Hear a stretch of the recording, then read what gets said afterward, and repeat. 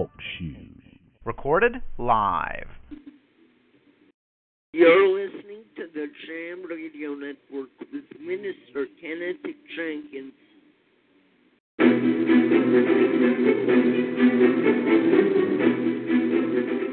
views and opinions of Nation Talk, not necessarily views of Talk Shoe, Jam Radio Productions, and its sponsor. This is Nation Talk.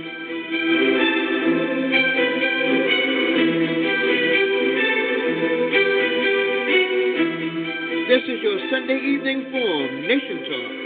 Nation Talk is a live political affairs and news program that deals with issues concerning you from the studios of Savannah, Georgia.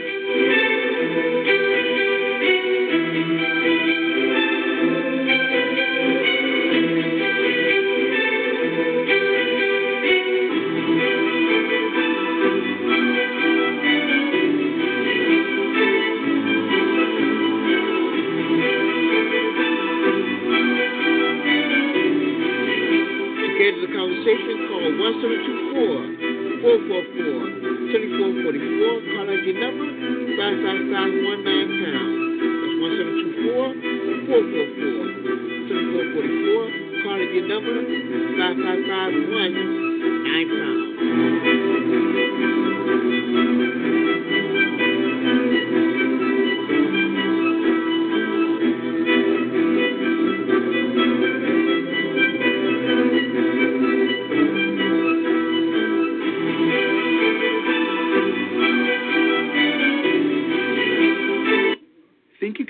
Get to your family if a disaster struck right now? Think you can wing it during an emergency because you're a New Yorker? Most parents don't realize that protecting your family starts long before an actual disaster strikes. It starts today by being prepared and making a plan. To learn how, take our Readiness Challenge at nyc.gov/ReadyNewYork or call 311 for information. In this online tool, you'll be faced with real-life challenges, teaching you the importance of being prepared for a disaster. Brought to you by the New York City Office of Emergency Management and the Ad Council. Hey everybody, Jamie Lee Curtis here for RAD, recording artists, actors, and athletes against drunk driving.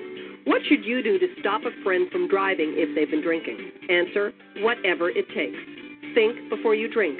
Designate before you celebrate.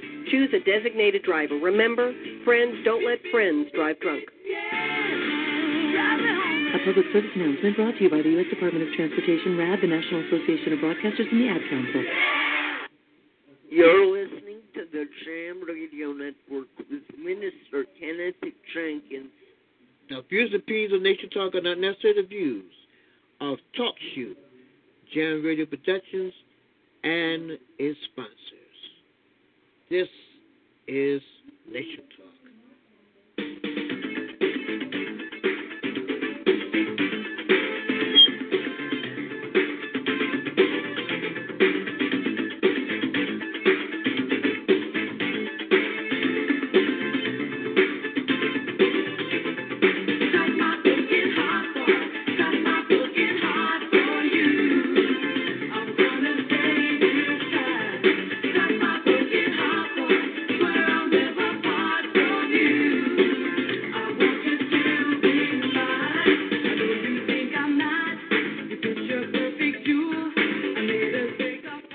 Good evening and welcome to another Sunday. First Sunday of December. Well, the first week of December. Tonight we're going to tackle such issues. We have a Dan Rather report, a nation, a national disgrace. We're going to find out what that's all about. Got news and views, and a hail and farewell to Jim Neighbors, who lost the script.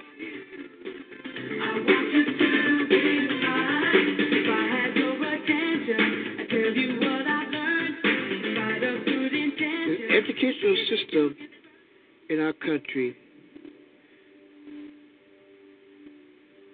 isn't quite the best in the world, but we're striving, we're struggling. In one particular city, for example,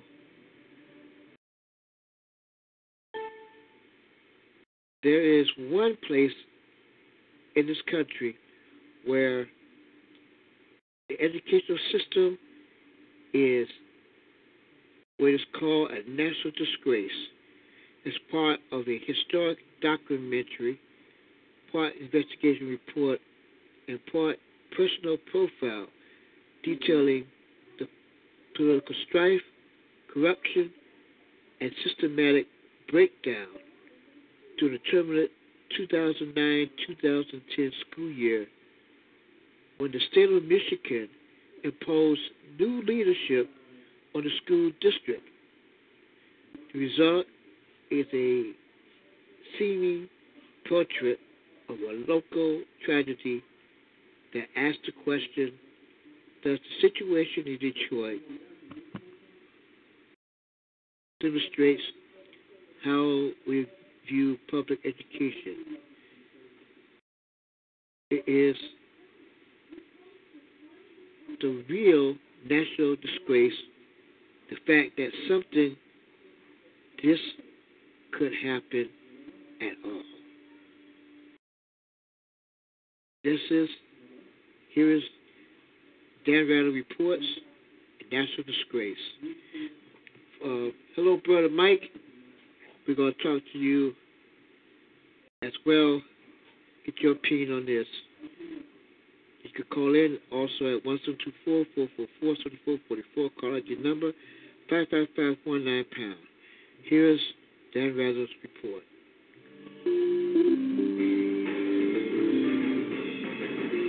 The following is an HDNet original presentation.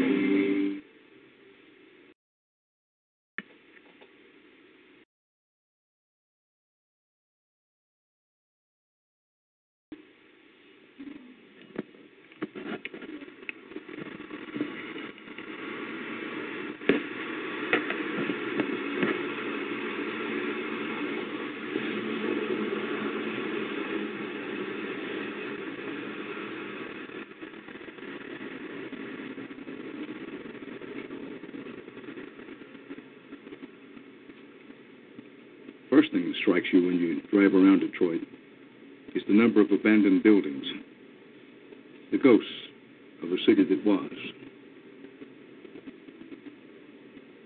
Early in 2009, I came here to investigate the city's failing public schools for my weekly television news program.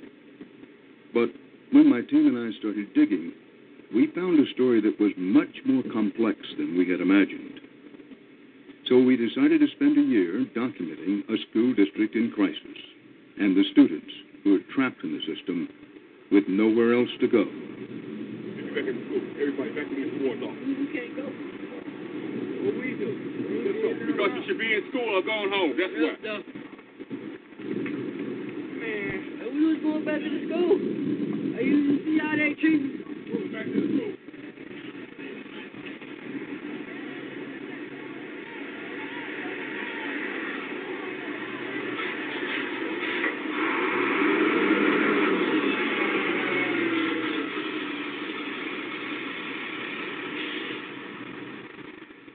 At Osborne School, 800 or 900 students come in as ninth graders. By the time they're 10th graders, it's down to 545 students. By the time they're 12th grade, it's down to 345 students. When this same cohort reached 12th grade, it's 245 students to graduate. And by then, they've had to take the high-stakes test, the MEEC test, in the 4 main areas. Remember, it's minimum competencies. 11 students, 11 passed the MEEC test.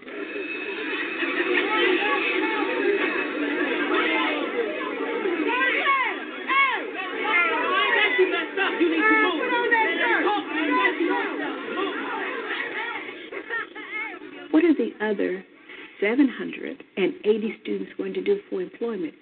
The economics of poverty have devastated Detroit, and without a successful public education system, like most of the urban centers, they're not going to make it.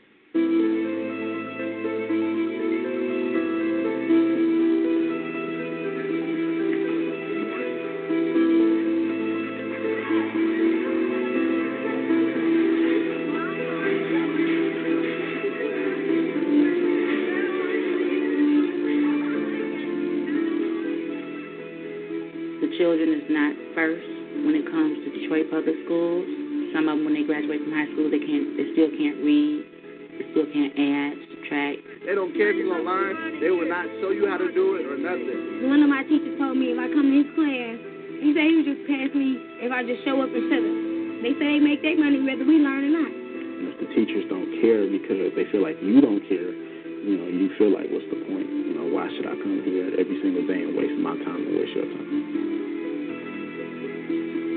Our country's educational system is broken. That's probably not news to you. Scan the headlines in the paper, magazine covers, television news reports. The failure in American education. And if there's a story about American public education, you're likely to hear the word crisis. These test scores seem to be going down every year. Test scores are low. Students returning to class this week are less likely to finish high school than their parents. Dropout rates are high. We can't teach with 50 students in a class. Classrooms are overcrowded. There's a major difference between the graduation rates of white students and black students. The gap between the educational haves and the have-nots is growing. We feel this huge sense of urgency. In this country, we have a 25% dropout rate. Those who urge reform see the status quo and say it's the product of decades of neglect, and that we as Americans can no longer afford to look the other way, that we must do a far better job of educating our youth if we want to be competitive in the world economy, if we want to make sure our children and our children's children continue to enjoy a standard of living we have come to take for granted. And so I'd like to just open up and have a bit of a conversation. In May 2009, President Obama's newly appointed Secretary of Education, Arne Duncan, took this message to Detroit to direct national attention to a city whose very name has become synonymous with economic blight, urban decay, failed schools. God, I am tired of that argument. I don't have to go to Detroit to know that it smells. The city's become a punchline in the popular culture for jokes about the worst of the worst. Take him to Detroit. No! No, not Detroit! No! No, please! Many journalists have come to Detroit to take pictures of abandoned buildings and to write earnest essays about what's wrong here. They often call the city a ghost town. Detroiters are understandably defensive over outsiders coming here and criticizing their city.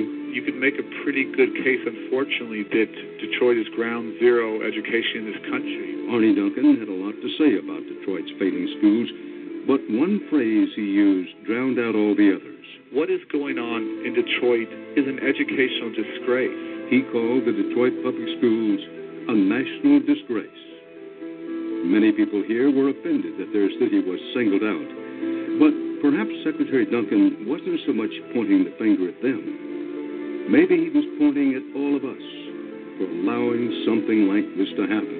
I mean, if we'd have been wiped out by a hurricane, everybody would be flocking here to tell the story of Detroit and how bad things are and how children are being cheated. Because this has been sort of a self-inflicted rolling disaster over the last 20 years, nobody really seems to care about us here anymore.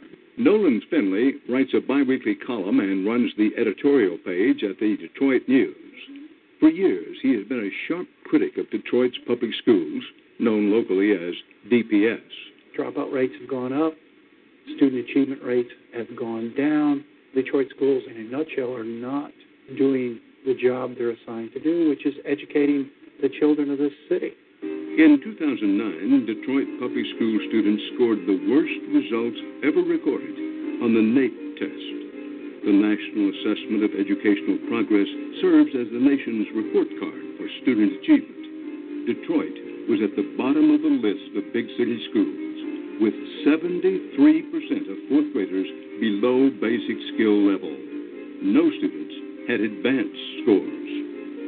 And the same year, Education Week magazine created a stir when it said Detroit's high school graduation rate was only 26%. The district challenged that finding, saying the true rate was much higher.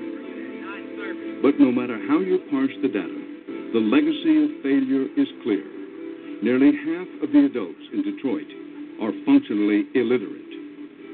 With that high dropout rate and that high failure rate, I don't understand why the civil rights lawyers aren't lined up over here on the steps of the federal courthouse demanding these kids get their right to a quality education. In a system that's only graduating 25% of its students and half of those cannot read is a failed system. We often heard local advocates for education refer to the plight of their schools as an unfinished civil rights struggle.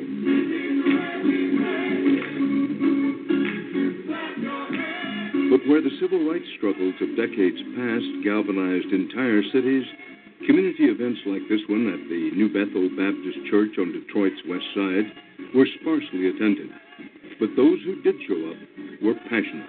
We don't have to fill this church in order to make changes in the lives of our children. So it's okay. We're freedom riders. That's what we are tonight. So join with me as we start talking about solutions and resolutions to some of the issues that are impacting our children and impacting our community. This is our community. These are our children. And as they say, it does take a village, but we also know we need to watch us in the village as well. I feel that I have a right to go to that school and complain about the way my kids are being educated. They're missing critical thinking skills. They're missing communication skills.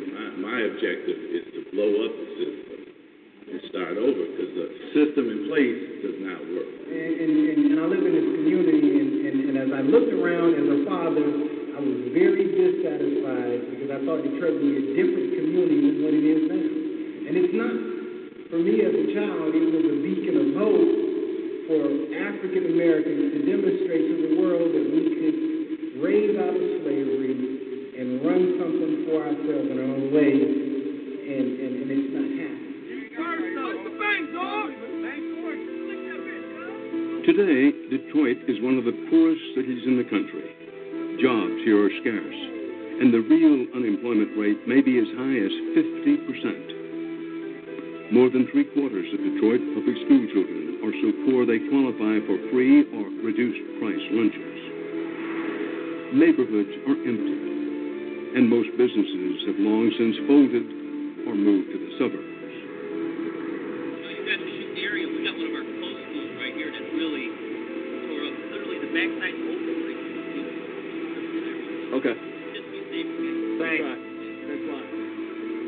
More than half the city's schools have been closed, abandoned, and forgotten. Many are beautiful, hardy brick structures, often still bursting with textbooks and supplies. The files and records of students long gone, still intact in vandalized classrooms. Detroit is unsurpassed for opportunity and growth. There is a renaissance, a rebirth in the city. There's a newness in Detroit. There was a time, not so long ago, that Detroit shook with optimism. Detroit, an exciting place to be, to live, to grow, to work shoulder to shoulder, regardless of national origin, color, or creed. The Motor City was once the fourth largest in the United States. It boasted vibrant department stores and world-class art museums.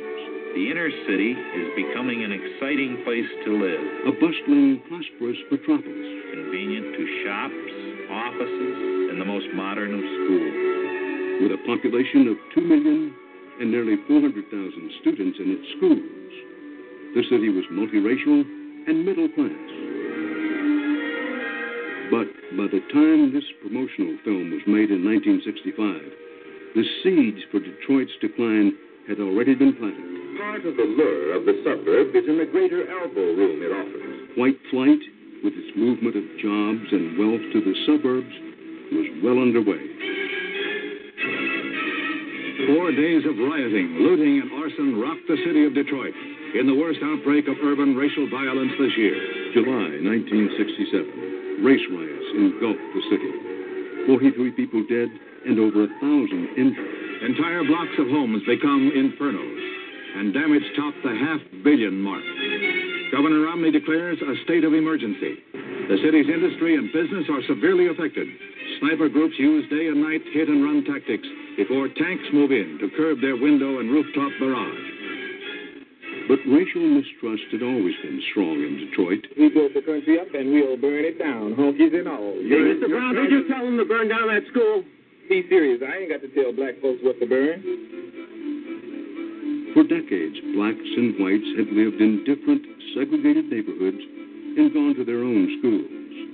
It was an unspoken segregation. But in 1970, the school board passed a busing plan to desegregate the high schools. Detroit's remaining white population fought the measure hard, and they weren't alone. The anti-busing fervor rocked the country.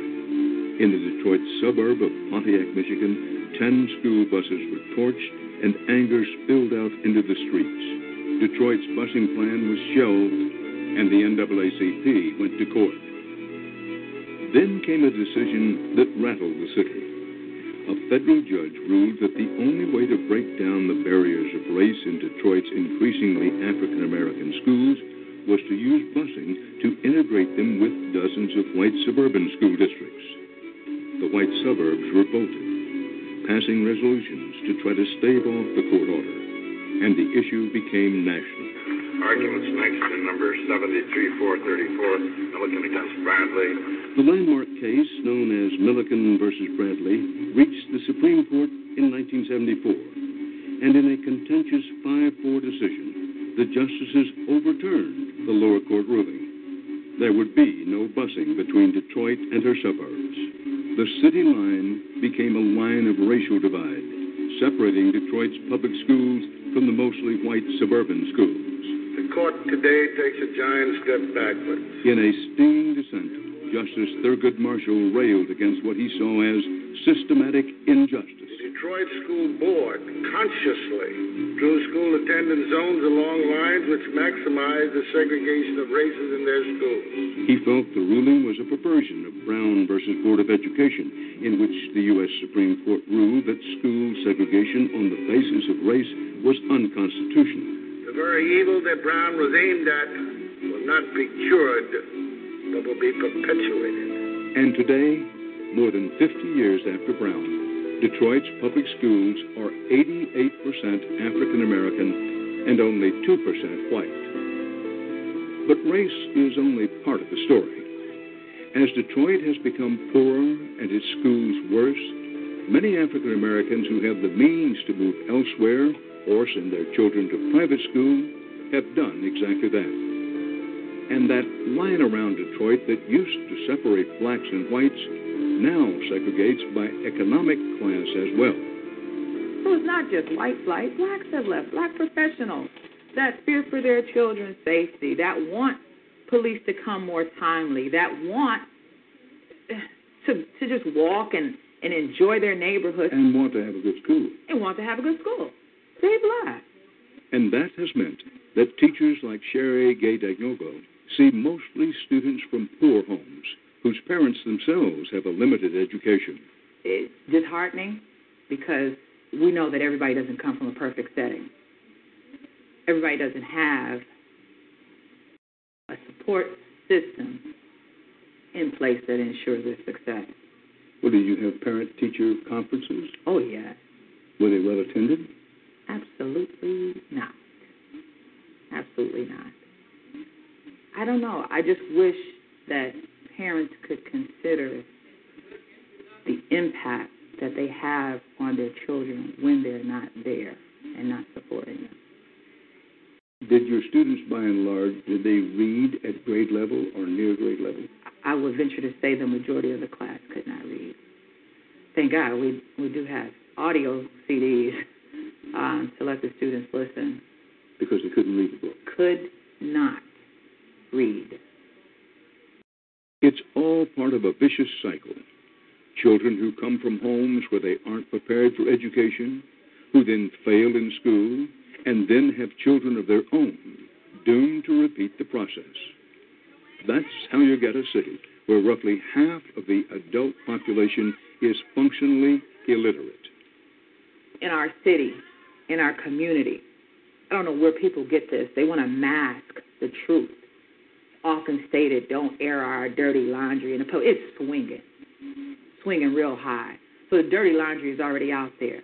We have to change the conversation in such a way that it impacts change in our culture. Well, let's try starting what you would consider to be the necessary new conversation. How does it start? Being honest about our dropout rate, being honest about our illiteracy rate, being honest about the support that needs to be in place. What mechanisms have to be put in place to make sure we bring a child that's at a third grade reading level to their proper 8th grade, 7th grade reading level? Oh, that's irritating. I know what it is, but it works. I don't like screaming. That's my chime. We've been working on some vocabulary, and nobody's here. So what am I supposed to do? You got caught in a catch-22 because you didn't have a what, and you have to have a what to be weighed. There's nothing wrong with the children. The children are okay. The children can learn. We just haven't put them in the right environment here. Even though we know the models that work, even though we have models that work, we can look around us and see schools that are doing better. Finley points to schools like University Prep in downtown Detroit, run by people like Doug Ross. Ross is a former politician who decided he wanted to try his hand at improving public education in Detroit. The official name of University Prep is University Preparatory Academy, and that's how it sees its mission, preparing its students for higher education. With an early foundation in reading. Founded a decade ago, it now has students from kindergarten through 12th grade. Their test scores are many points higher than their peers in other Detroit schools and much closer to the Michigan state average. University Prep graduates almost all of its students each year, 95% in 2010. And even more impressive, nearly all of them go on to college. But University Prep isn't a traditional public school. It's a charter school, which places it at the center of an educational debate that stretches across the United States. What's the difference between a charter school and a public school? It's really just how they're governed. It's like saying, what's better, a publicly held corporation or privately held? You'd say, well, I don't know, show me the company, I'll tell you if it's any good. It's not an education philosophy. It just means you are independently governed public school, which gives you the chance to innovate. And some chartered schools take advantage of it. A charter is just a contract to run a public school. Many charter school proponents would have you believe that these schools are the ultimate solution to our national education crisis. But the data doesn't really support that. Not all charter schools perform as well as University Prep. A recent Stanford University study found that only 17% of charter schools nationwide provide superior education opportunities for their students. 37% deliver results that are significantly worse than the traditional public schools. What about the argument, and I've heard this, that charter schools talk the good talk, but they don't actually walk the walk, that charter schools don't do a better job? If you do the same thing that the failing public school down the street does in your chartered school, you get exactly the same results. Chartered school is an opportunity to innovate. It's a lot better because it challenges students. Versus Detroit public schools, you can pass with all D's. We don't have a lot of security guards. We don't have to go through metal detectors. We just come in, and then we just know what we're supposed to do. If I was in, like, a Detroit public school, like, I wouldn't have no focus. Like, our teachers, like, they stay on us, make sure we're going on the right track in life and stuff like that.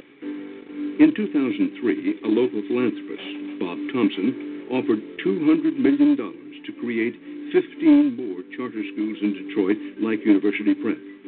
Supporters of the plan saw it as an opportunity to give some 6,000 additional Detroit students a chance for a better education. The school district firmly said, no thank you. Critics like Nolan Finley blasted the decision. Why would a district with such problems turn down an offer to build more schools based on a model that seemed to be working? Granted, the national picture for charter school performance may be murky, but University Prep has posted much better educational results than the majority of Detroit's public schools. We can look to other cities where things are being done to address this crisis. And then you come to Detroit, and we're so interested in protecting the the status quo, so interested in protecting the parasites who feed off of these schools that we won't change a thing here. Who are those parasites? Well, you can start with the teachers' unions. You could start with the contractors. You could start with the school board. The education performance of these children, that's at the bottom of the priority list for the school board and for this city. The political structure of the city is all wrapped up in the school board. You know, their friends have jobs, their spouses have jobs. No one has an incentive to change. Coming in, I was not given a single document by the school board. Not a policy, not a 5-year plan, not academic goals, not a budget. I wasn't given any information, so it meant I was starting at ground zero. We first met Dr. Connie Calloway when she was nearing the end of a tumultuous 18 months as superintendent of the Detroit Public Schools, a tenure marked by fierce fights with Detroit's elected school board. Well, I heard the superintendent say that she said something back then. I did not hear her say. I called the question. Today, I don't know which side she's working for. I raised the same question. That is what I said in the back room. From the beginning, Dr. Calloway says she found a district operating dishonestly and without accountability. When you got there, what shocked you most about the Detroit schools? The complete absence of any process or organization. For example, when I got there, the district was overinflating its enrollment by between 5,000 and 10,000 students. And over the past 2 years, Detroit has gone from 300,000 students to its current enrollment of 95,000. They lose between 5,000 and 10,000 students per year. Public schools are funded by your tax dollars. If a district lies about its numbers, they get more money. So inflating enrollment is a form of fraud. And an honest accounting meant Calloway would have to make cuts. And for at least 2 years, Detroit had not maintained a staff seniority list. So how does one know who should be the first to be laid off? And that complete absence of fundamental systems and organization was a shock to me. Calloway told us she was determined to channel that shock into action. But first, she needed a detailed picture of the school district, one based on hard facts. And the picture she got back was ugly. She found the district was still paying expensive utility bills on shuttered schools years after they'd been closed. She discovered test scores in writing had declined by an alarming 23% over a 3-year period. And she was shocked to find that there had been no evaluations of district employees for more than a decade. Calloway's findings totaled almost 1,400 pages. She felt she now had what she needed to begin to make a change in DPS. This notebook provides the baseline data that I never received. It is a building profile of every single school in the district, with the number of students, with the attendance. It is an evaluation form. All of the employees in the district were evaluated. But when she handed out copies to members of the school board, she says most of them didn't seem to care about what she'd found. In looking in hindsight at the barriers, at the obstacles that were thrown in my path, I believe it was chaos by design. Chaos is one thing. Chaos by design is another thing. Yes, indeed. Who designed this chaos and why? It's been years in the making, Mr. Rather. I don't think that it happened just with this board. I think that this board carried on business the way that it had been done. This meeting is called to order. This meeting is being held pursuant to Section 5.2 of the employment contract between the board and Dr. Calloway. Calloway and the school board clashed from the start, and in December 2008, the board voted to terminate her contract. This public hearing was held 2 months later. Let's put this as directly as possible. In your judgment and based on your experience, why were you fired after only 18 months on the job in Detroit? They bottom line said, she's changing too much, she's interfering with our money, and they said to me, you interfered with our money, we'll interfere with yours. Her termination hearing was a formality, But in front of a packed room of supporters and activists, Dr. Calloway was determined to throw all of her frustrations back at the school board. I fought desperately for this district. 70% of my time was spent jumping through hoops with the Board of Education. The board approved this program when we are in deficit and we don't have funds and don't have textbooks. To this day, I have no idea what the board's budget is, and they shut me down. I was not allowed to speak at board meetings. They put their hands in my face. They gabbled me. They called me out of my name. Thank you. When she came in, I thought she was awesome. I thought she was the best thing that happened to this district since my children have started going to school. And, you know, when they got rid of her, I just lost, I lost all hope after that. Now that the testimony has been concluded, that concludes this hearing. Thank you. I feel like they didn't want her here because she had exposed some of the things that were going on, and especially when it came to that money. It was you all, it was this district that robbed these kids of their education. The payroll person needs to be locked up. Needs to be locked up. You can't tell me whoever it was didn't know 500 people was not budgeted. That's ridiculous. By the time Dr. Calloway arrived in the summer of 2007, the press and the public were becoming acutely aware of some serious financial malfeasance plaguing the district. In particular, the FBI was investigating a contract kickback scheme run out of the district's central offices. At least $46 million appears to have vanished in a series of mysterious wire transfers. But that was only what the public read in the papers.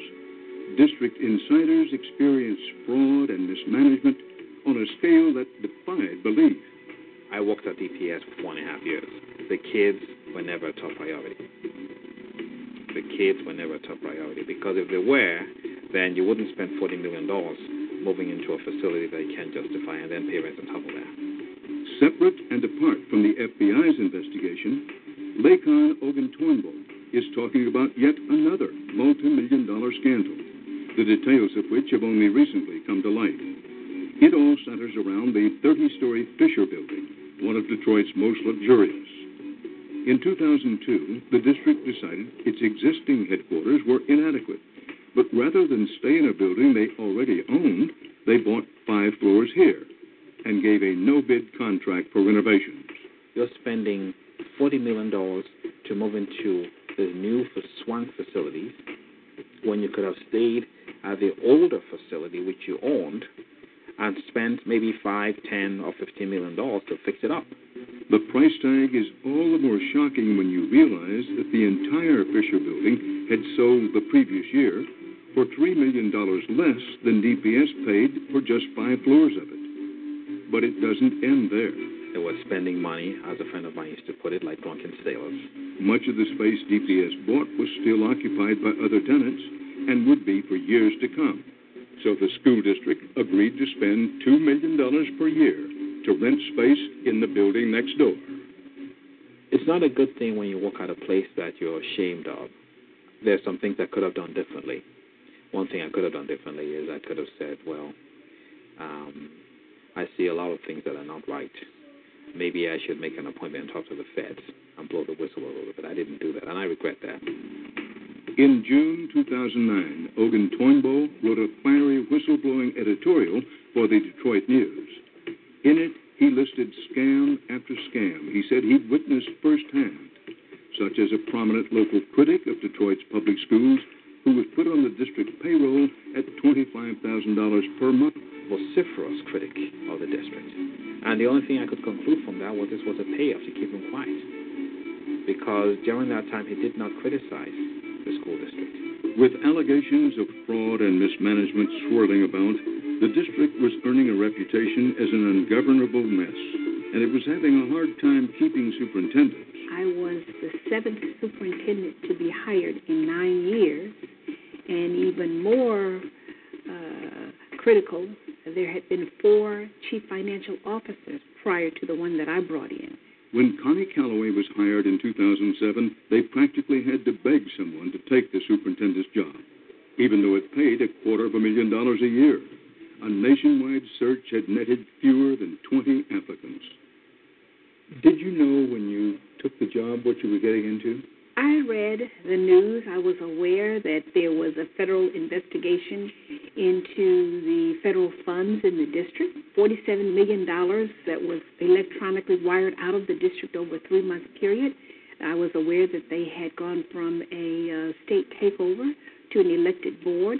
Yes, I was aware of those problems that were common knowledge to the public at the time that I took over. There were other more insidious issues in terms of the politics that I wasn't fully aware of. Good evening, everyone. Any discussion of politics and the Detroit schools has to start with the elected school board. I'm not even going to greet this board. They have completely and utterly failed us. Because I came here to raise hell. Do you hear me? In meeting after meeting, the resentment and dissatisfaction from parents and activists surges to the surface. Why don't you all get up, move out of that office down, and move into one of these buildings that y'all got just sitting there? I don't know how you sleep at night. Kimberly Bishop has put 5 children through DPS. She says she finds herself appalled at the board's dysfunction. Typical school board meeting usually lasts around maybe 5 to 6 hours, sometimes a little longer. You know what? Security, that's the last time. I'm asking you please to assist me. Elder needs to leave. We do not attack other members of the audience. It's rude and unnecessary. I have seen some go to 2 in the morning. But Granville. Your time is up, Elder.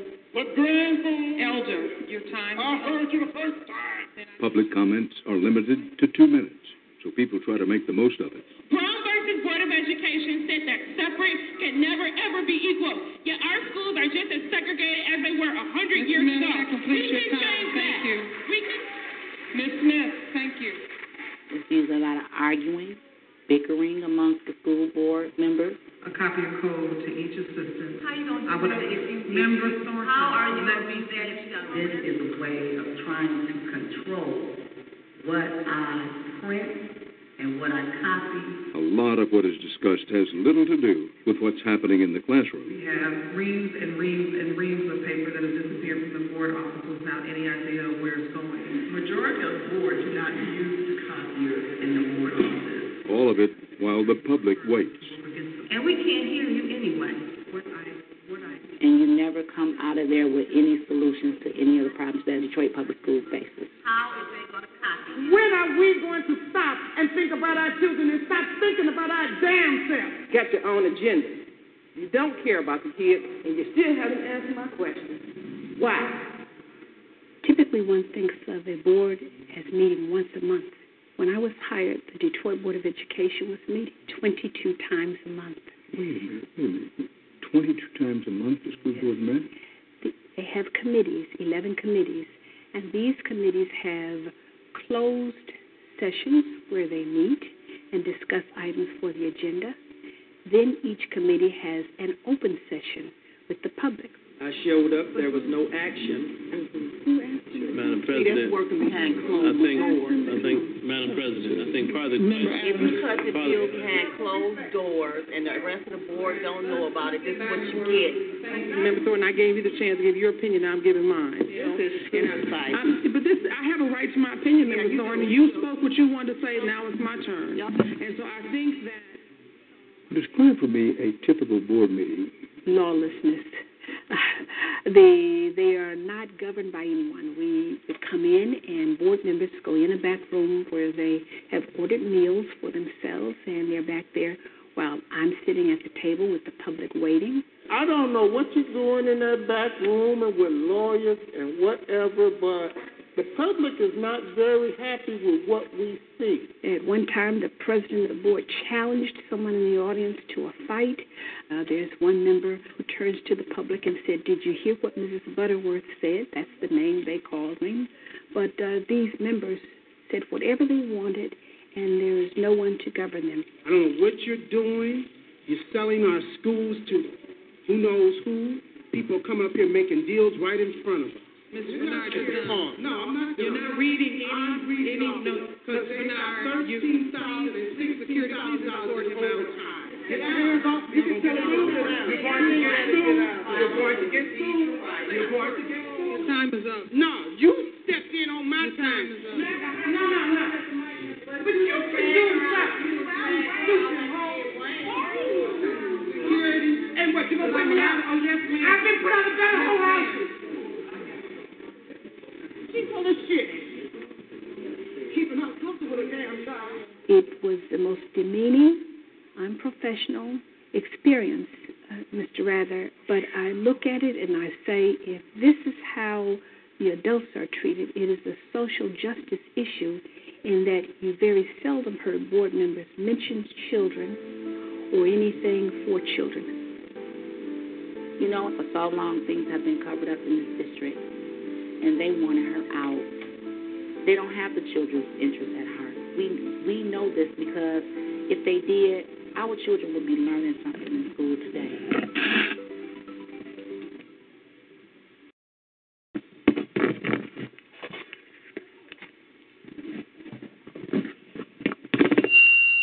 Okay, I'm gonna pause this.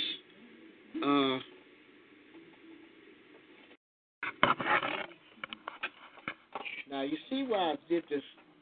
Now y'all hear this about Detroit school system and how bad it is. The school board members there are ridiculous. Absolutely ridiculous.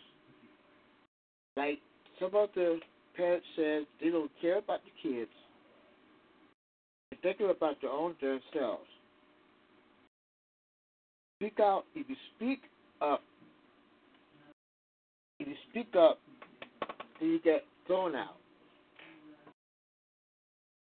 The system there has gotten really, and if the school systems like, and if they got school systems like that in Detroit, can you imagine other big cities who have school systems like this? It is absolutely ridiculous. Mike, how are you? I was doing good until I heard this program. And now I am so depressed. I'm not. I'm just shocked. I'm not shocked at all. But I am depressed because it doesn't make any sense that a bunch of grown-up people who cry hallelujah and could care less about their fellow man. Especially exactly. Children. See, I lived in Detroit for a minute. Yeah, okay. When it was like in the early 60s, in the late 50s and all that stuff, right? Right. They had car plants there, people in smaller businesses that supported the automotive industry. They had entertainment industry up to Yahoo, all kind of arts and festivals and people buying houses and big cars running around down the city. Businesses, black businesses, because I lived in a neighborhood where I didn't have to go out of the neighborhood to get anything. It's almost like down south, but it was a good situation. Okay. But the point of it is that after this riot thing, I think it was when Dr. King got killed. Yeah. They had a riot. Then the Vietnam thing, because there's always been some racial tension in Detroit. Yeah. But if you stayed in your neighborhood, you didn't have to worry about the racial tension because you was on your own and people got along. But the school system nowadays, come on, man. And just to hear those grown-up people fussing and fighting and cussing at each other about situations, taking money, graft, whatever you want to call it, it's like they could care less. And then you hear about a bunch of teachers saying, well, I got mine. I don't care. All you have to do is come in and take a seat. wrong attitude. Yeah, exactly. So the federal government should move in, take over the whole school system, the whole city, declare martial law, and then, see, improving the school system is no problem. They say, well, we don't have the right books. Any book will do to teach a kid how to read. Mm-hmm. I don't care about the better books or whatever. Any book will do. But the kids that go through school, graduate, or either in the 10th or 11th grade, and still can't fill out an application is stupidity. It is. And I ran across this also in Connecticut, whereas they were talking about how the school board, they have a meeting, at least they attend the meeting, but they don't get anything done because they're fussing and fighting over different things that doesn't make any sense about the kids. More or less, $1 million come in from the state and then from the government, right? Right. They up there crying about, let's spend the money for this. No, let's spend the money for that. Oh, let's spend the money for that. You know what I mean? Uh-huh. And then they go get some stupid stuff like a tennis court. You know what I mean? Come on. That's not helping a child learn how to do something. Or do like they did in Detroit with the building. They bought some office space in this fancy building instead of using the building that they already own. They already own. Yeah. Ain't that something? Yeah. You know what that means, right? It means a few people on that school board that could care less about anything but their own prestige. Yep. So, like I said, if the government don't step in to do something, it's going farther and farther down the tube. And all those kids that go to school, that's sitting out there on the stoop, not learning how to do anything but to get over on each other. Because who do you don't get up on? There are no really businesses in Detroit. In order to do anything stupid, you got to go out of town to another little suburb. You know what I mean? Yep. The suburb is going to shoot you on sight. So only thing you're doing is hurting the mom and pop businesses that's trying to make a dollar here and there. And that is so sad. It is. You know, I mean, it's so ridiculous to you have to shake your head and go, why? Tell me about it. You know, I used to live about 2 blocks from Diana Ross's home when she was living in LaSalle Boulevard. Oh, Brewster, talking about the Brewster Projects? No, Brewster Projects way downtown. She used to live on LaSalle Boulevard when she made the money. Oh, okay. Brewster Project is the projects. I don't know. I've been scared to go down that way now. You know what I mean? Down there, Brewster Project is where Aretha Franklin used to live. Yeah. And her father. All of the big churches down there made all of that money. Daddy Grace, Winans, or whatever else. Yeah, the Waynes. And they taking all that money, putting it in their pocket, living up on their big houses, and could care less about the little person. You know? So, what you going to do? It needs to be an attitude adjustment. And then a conscious statement like, hey, guys, come on. What's up with this? But then again, you got to try to bring some more businesses back in that's going to say a factory or a plant or something, right? Right. Now, that would help. That help a little bit. Yeah, because that was running the city. Yeah. You had General Motors, Ford. You had the Oldsmobile place, which now Oldsmobile stopped factory. You had the Chevrolet, Cadillac, and Buick.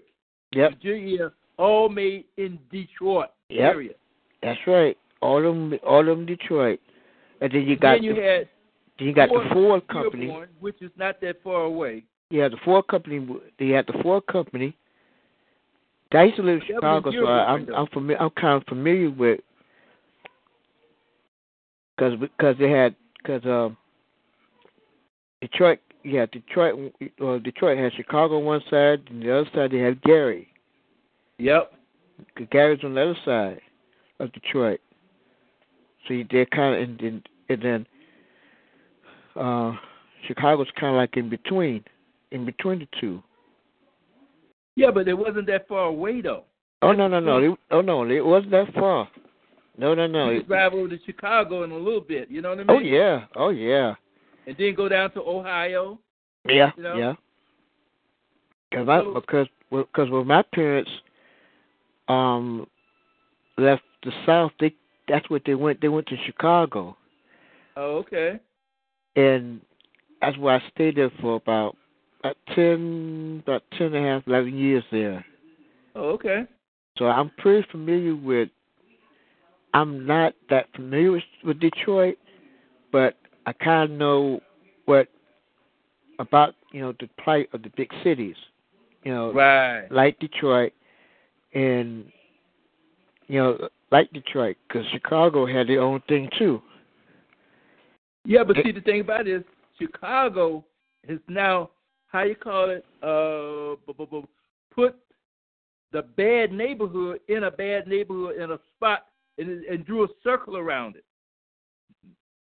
Whereas Detroit, the whole damn city is a circle around it. Yep. You know what I mean? Because I used to live was at the west side of Chicago. Yep. Whereas you go through it, you have to be in an armored car or something like that. Yeah. You know what I mean? It is so sad, I'm telling you. Cause I used to live in Cabrini Green. Oh yeah? Oh yeah. I used to live before they tore it down, the old ugly orange and white building. Wow. We used to live in that building a long time ago. And at that time it wasn't as bad as it was then, but the run of the joke is about the elevator, which was true. You had to walk up. We had to walk like, I think he was on 17th or 18th floor or something like that. I forgot what floor we was living on. If the elevator broke, you had to walk the stairs up to your apartment. So wow. I pretty much know about the plight of the big cities because living in Chicago for 11 and a half years of my life there, I understand the anger of a lot of the parents, because one thing I can say about the Chicago school system, they when it comes to education, they don't play. Good. They don't play. They have the little problems, but one thing for sure, they're gonna make sure that the kids get books, get wherever needs, try to keep the kids educated. Hold on, y'all. Hold on.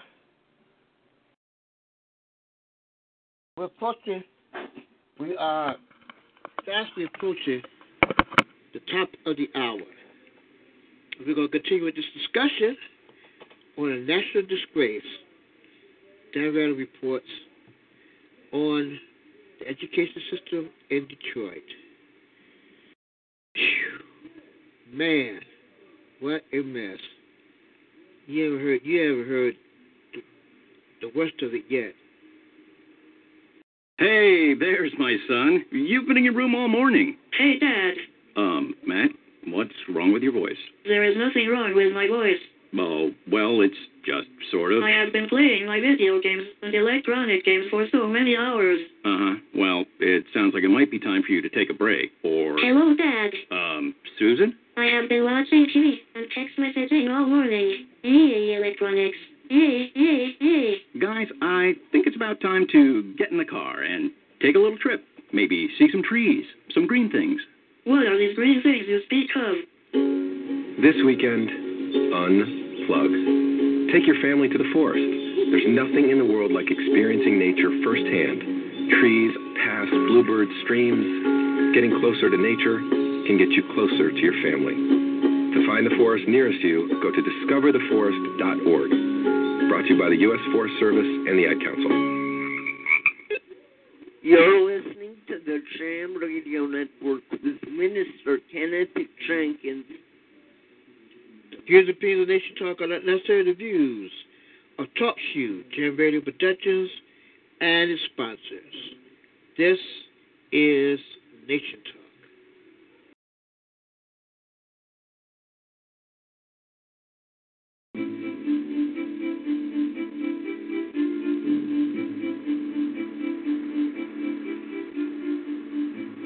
The educational experience is not that great. I mean, the kids don't come to class on time, and, we use, 25 minutes out of the class to get the class to shut up anyway.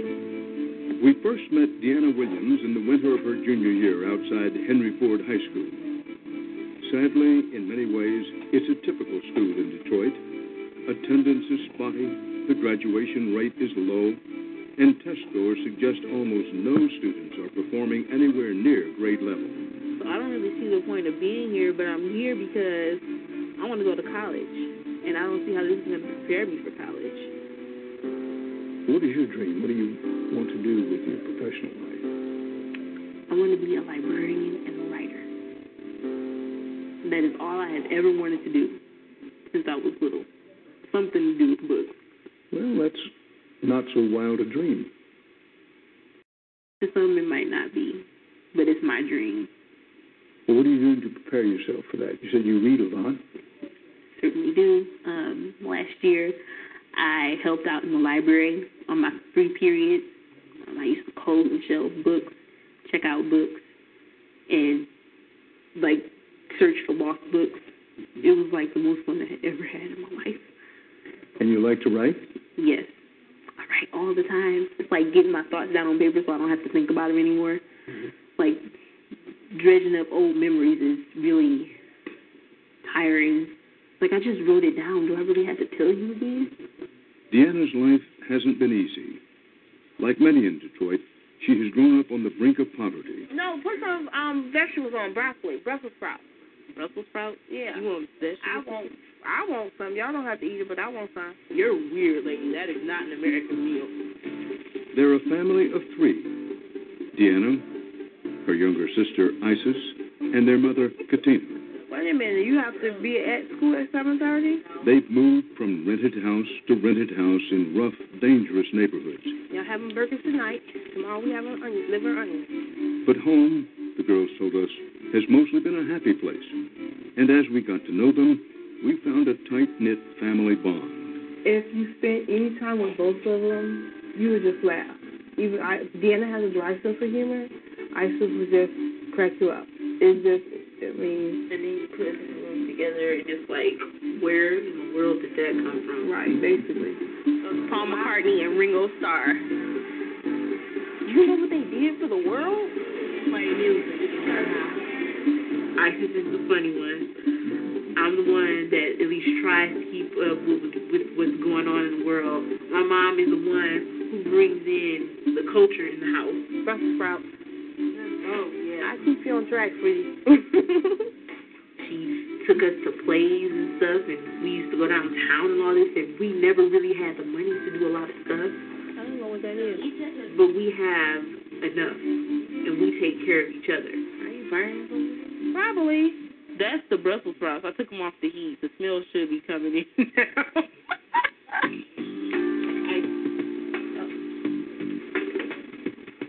Nana? Any comprehensive discussion of our public schools would be incomplete if it only examined what happens in the classroom or the district office. We are, after all, talking about children, and a child's education begins at home. Tell me how your day goes. Take me from the very beginning. What time do you get up? What do you do? Okay. I wake up 4:45 a.m. every morning. Nana, are you up? Deanna. As soon as I get done with her hair, put those shoes on, we're going to leave. It's 5:30. I'm walking out the door, 2 blocks to the bus stop and to work. I get to work by 6:30. You don't have a car? No. Have you ever had a car? No. No. How do they get to school? Bus. They're going to catch the same bus I catch to work. That's a city bus? Yes, the city bus. There's no school bus? No. We are too far from Henry Ford now for the school bus to come and get us. As the number of students has dropped in Detroit, the district has closed over 100 schools in the last decade. This means many students are forced to attend schools that are far from their homes, taking multiple buses to get there. Deanna and her family used to live closer to school. But that house was so small, Katina slept in the basement so her daughters could have their own rooms. This house is bigger, but there's always a trade-off. Is it a better neighborhood? Every neighborhood has some issues. Within this past week, there was a shooting at the end of the block. That's an issue. Yeah. And this was pretty close. Oh, right at the corner, down the street from me. Pennies, singles, and tens. Yeah. And you're good. All right. Scan your thing again. What do you do at Target? I am the cash office specialist. You count money? I count money. I draw a deep breath and I hesitate to ask this question. But give me a range of your total income a year. On a good 2 weeks is maybe $400 or $500 every 2 weeks. That's take home. Yes. After taxes. That's after taxes. What bus is that? Jack to downtown. That's what I need. Apparently, they're saying that these are the bus routes when they close. No buses on Saturday after 6, and no buses at all on Sunday. That's part of the city's effort to reduce their cost. Right. In a cab, it's like almost $30. You can't afford that, can you? No, absolutely not. Are you aware of how much your mother has dreamed for you? Yes. I'm also aware of how much she gave up for me. She wanted to join the military, and she wanted to go to college and do all that stuff. And before it was time for her to graduate, she found out she was pregnant. And I saw the graduation picture, and under the red robe, you can see her belly, and it's like, why in the world would you give that up for me? I have done some junk. And I asked her recently, like, what makes a parent love their child? So for the semester, I have to have had a 2.0 and read the rest of it. It says you will be expected to provide 20 hours. My dream changed. My time is to make sure their dreams come to fulfillment. That they become more. That no matter what happens, that they know I'm there to help push them along. But for all of her pushing and prodding, Katina told us she knows there's only so much she can do alone to keep her daughters on the path to success. What would you say to a school board member if he or she were standing here in my place? As much as you care, what are you doing to make a change in the DPS system? What are you doing? And what are you trying to get the rest of the board members to do to help the DPS kids? Because right now, as much as you care, it's not working. When they were in elementary school, they had projects from science. We did Mount Vesuvius and everything. When they were in elementary school, they had all these projects. It was like, get them. They were so excited to do these projects. You get to middle school, there's no project. There's no science fair. There's none of that. And I asked the science teacher why haven't they doing any projects. He says that he can't get the kids to mind, so he cancels them. He stayed that 1 year, and I took her out of that school. Because her grades went from straight A's when she was in elementary school to D's now. Emerson had the worst reputation of a middle school ever, anywhere. There were fights in the hallways, sex in the hallways, in middle school, with middle school children.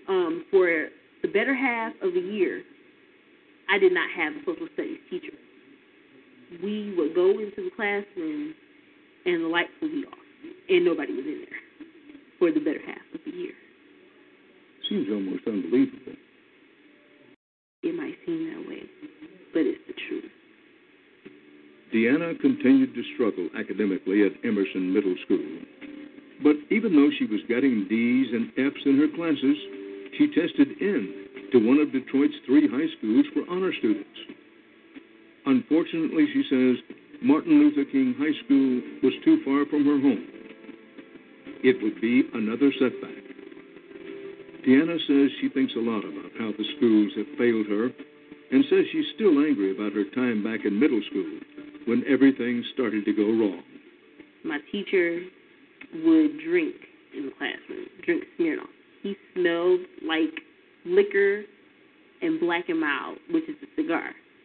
My mom came up to the school for parent-teacher conference, and she thought he was a janitor or something because he was wearing a dirty T-shirt and dirty jeans, trying to talk to her about what I was doing in class. But he was drinking vodka in class? Yes.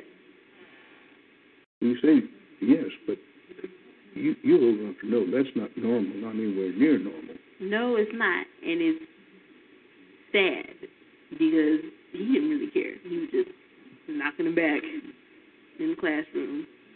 Security guards would walk past the kids on the stairs having sex. I would walk past kids on the stairs having sex. There would be oral sex in the back of the classroom. The teacher didn't really care what was going on. She was just, trying to get the class to shut up long enough for her to get 2 words out. There are going to be people who are watching and listening to this and saying, well, this young woman must have made this up. It didn't really happen. I don't have to make it up. It happened. It happened. It was real. Yes.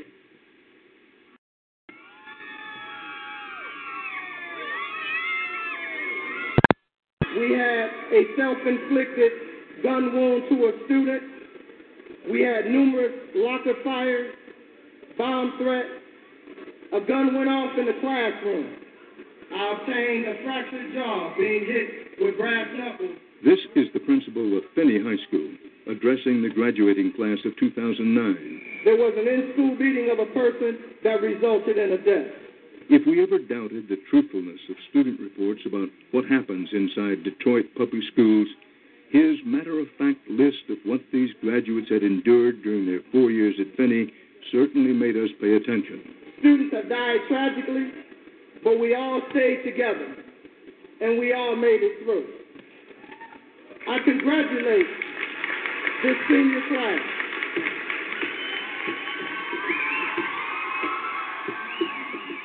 In an effort to keep students in and violence out, Finney High School had taken the drastic step of building a chain-link fence around the entire school building.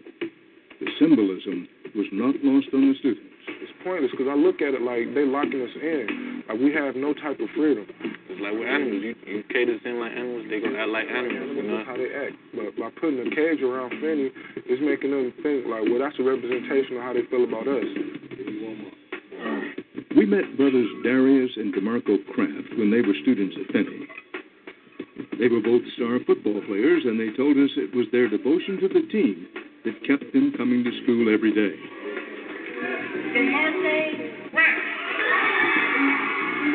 DeMarco was one of the graduates of this class.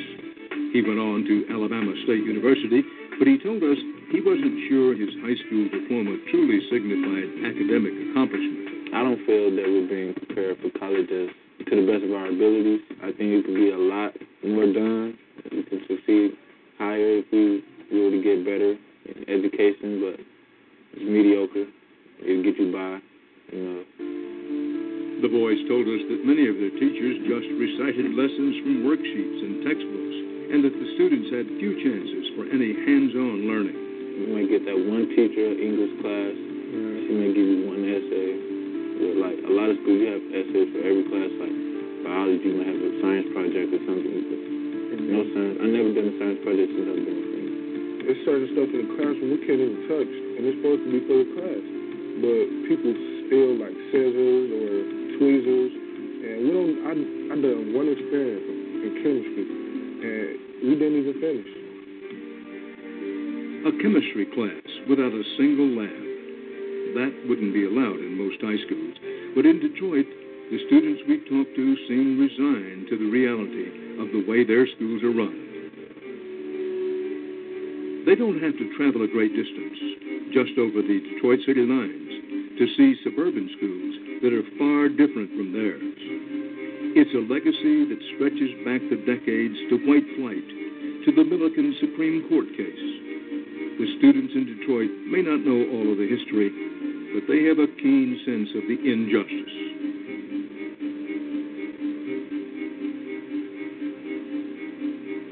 It's not fair that you see kids in Southfield and Waterford and all this, and they have computers in their classrooms, and they have new textbooks I've never even seen before. And I go to the biggest district, and they can't even afford to give us a quality education or the kind of education that other kids are getting. And it's frustrating to know that I can be learning all of these things, that I can be doing all of these things, and I can't. And people think that the children in Detroit public schools are stupid and brutish because of what they see on television. And it's not true. We want to learn. We want to be able to do what the other children are doing. We want to have the same opportunities, but they keep taking them away from us. It's like they're keeping us down, and then you find out that the people who are supposed to be looking after us, after our well-being, they're stealing from us. And every day I want to know why. Why is this happening?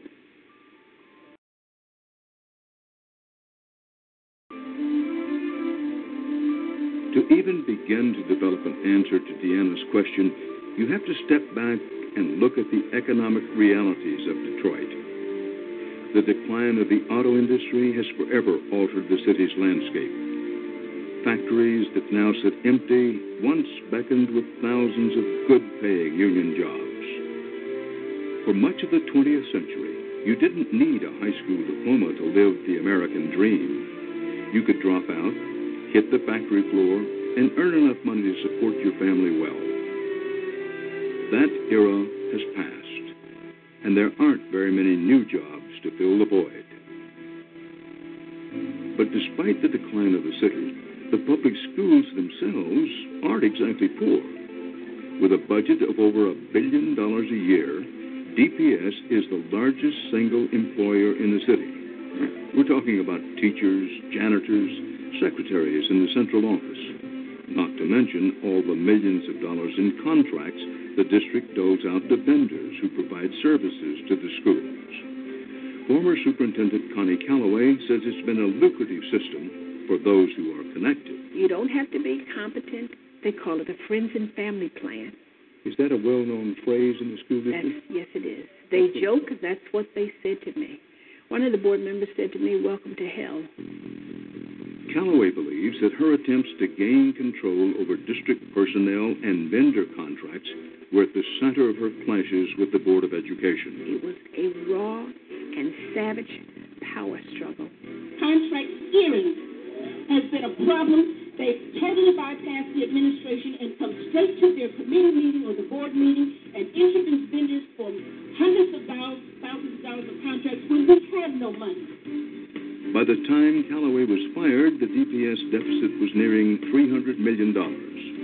Just 7 years earlier, the district had a $100 million surplus.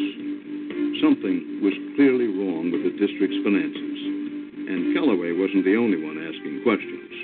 Mr. Rather, how can you explain $47 million being electronically wired out of the district in a very short period of time, and no board member have knowledge of that? Well, how can that be? How can that be? I believe that with a budget of $1.2 billion a year, people simply can't resist looting, if you will, the school system's budget for the sake of employment or for the sake of contracts, or it is seen as deep pockets. And therefore, children are pushed to the background and the economic needs of adults become a priority.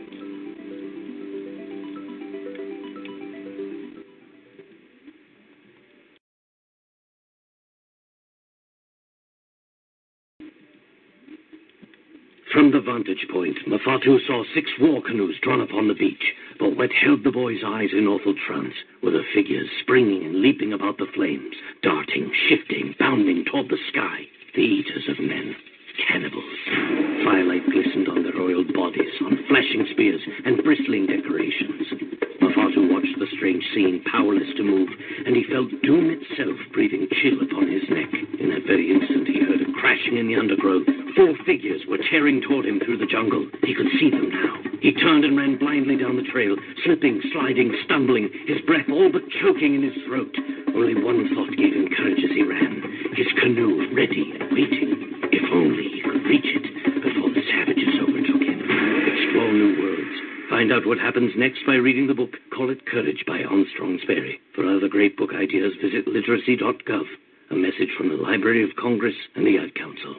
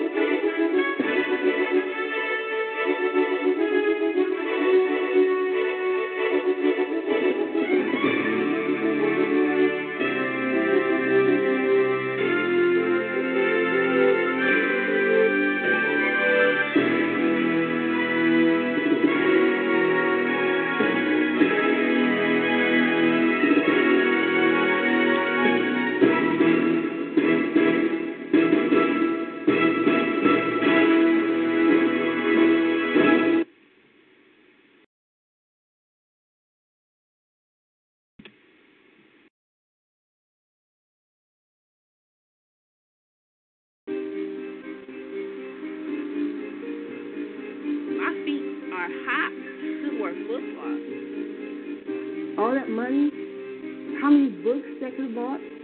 I was buying tissue for the school. They would send home lists of what the kids need for school. You mean like toilet tissue? Tissue, we bought tissue for the school. We bought Kleenex for so the runny nose or whatever, crayons, paper, and all that. We did that. And I had no problem doing that. I spent extra. But why did I have to buy tissue for a school? They get this money. What are they doing with the money? I never understood. Where's this money going to? I used to say the very same thing when my children was in the school system, and I would come to every board meeting, and I would stand up at that microphone, and I would say, the board did it, the board did it, and I would challenge them just like these particular parents challenge this particular board. We're playing games, okay? And stop playing games with the children. Oh, yeah, I'm Denty. Sure is Denty. Yes, I am Denty. Yes, I am mad. But we don't teach in the classroom.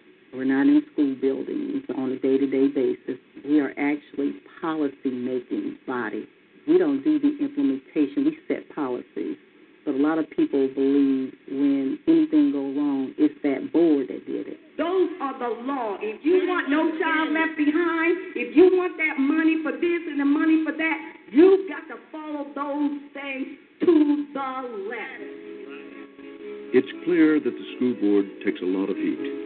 But members say it's not fair to put all the blame on them.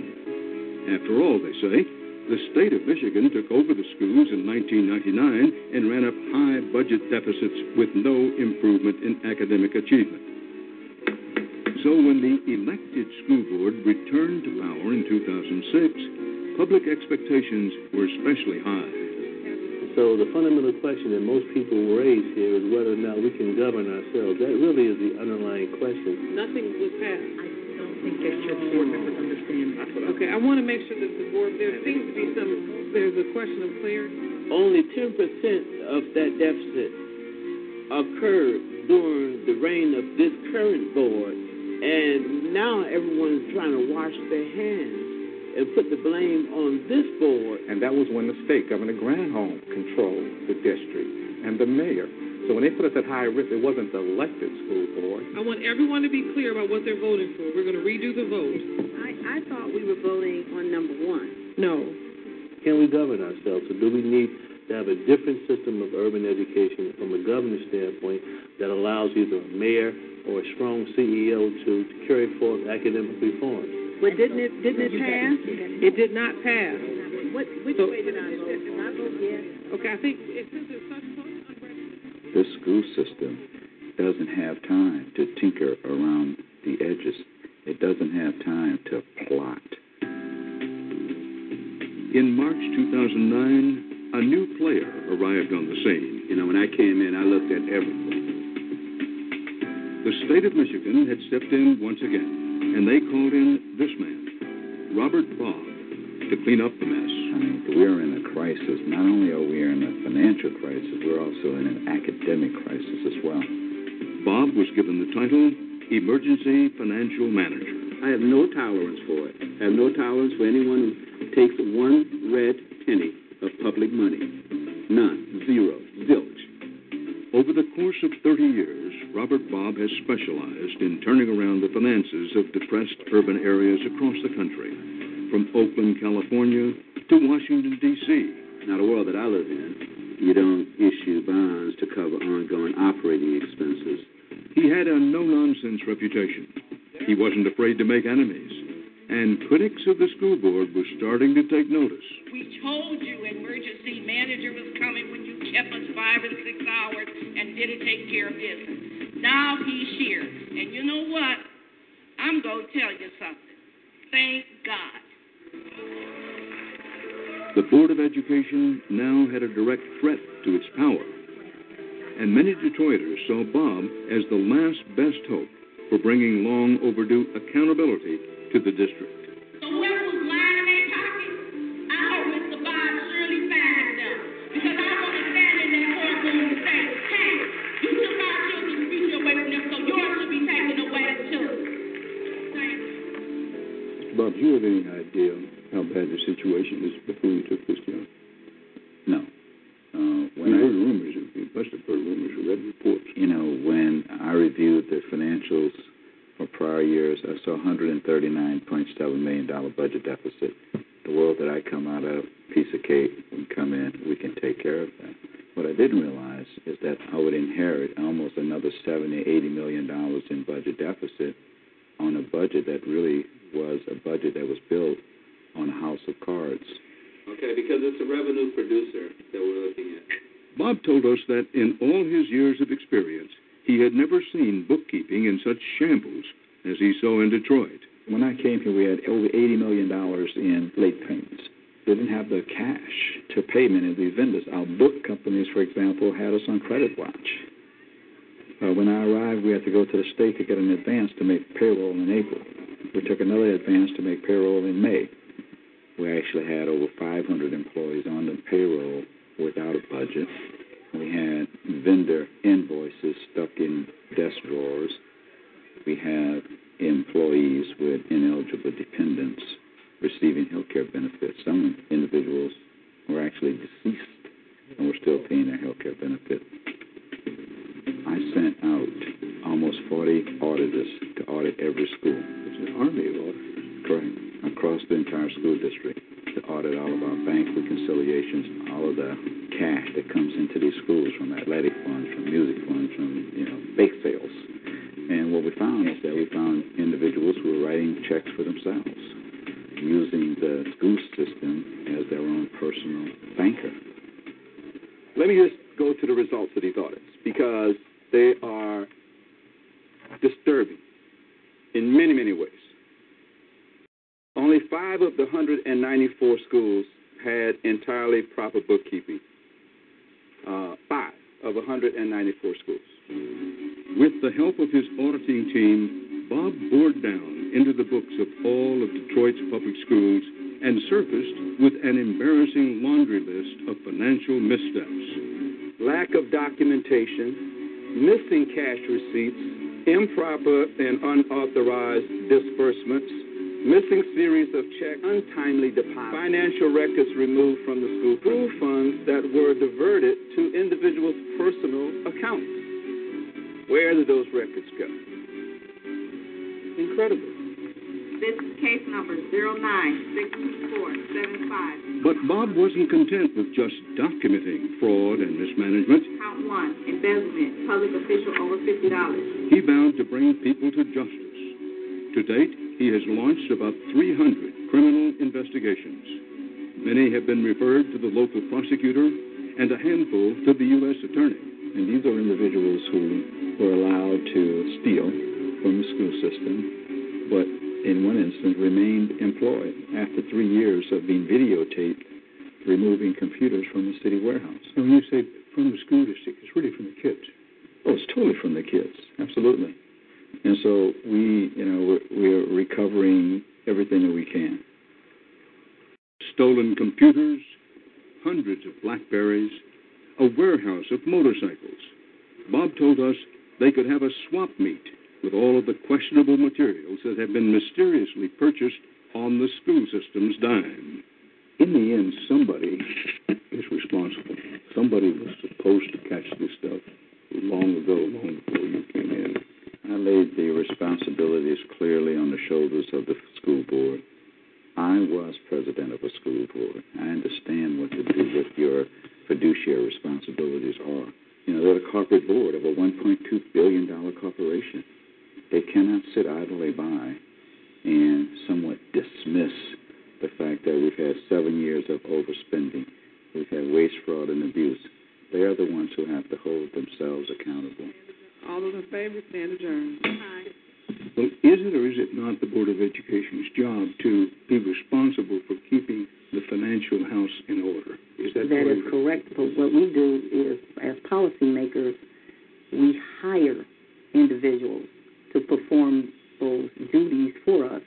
And keep in mind, this superintendent is the one that recommends who she would like to work with. Well, here's where this is going. Should or should not have the Board of Education done more to save the money for the children? Could you have done more? So you sound like them. Could we have did more to save money for the children? If we do not handle the day-to-day operation, and we hire a superintendent that we pay quite well, over $200,000, and they come to us, we expect them to give us the correct information. And if you have a chief financial officer that comes before you every day and they say the books are balanced, then at some point you have to believe and trust your superintendent, trust your chief financial officer, trust your treasurer, that the information they're providing to the board is correct. Well, at least one member of the school board, and I think it's shared by others, takes the view when asked, where were you? You have to understand, Mr. Rather, that it's the superintendent's job to catch these things and bring them to us. You buy that? Well, being from Louisiana, I would say that's alligator dumb. It's not the case at all. You hire a CEO. You're over that CEO. You give him or her a contract, and you hold them accountable. You don't just hire a CEO and say, just go out and do, whatever. And then there's evidence where these superintendents actually brought strong recommendations to the board, wherein the board has said, no.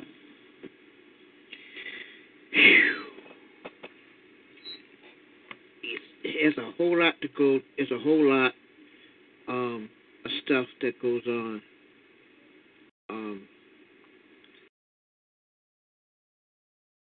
We're gonna go around here and get our news. Go ahead and get our news and views.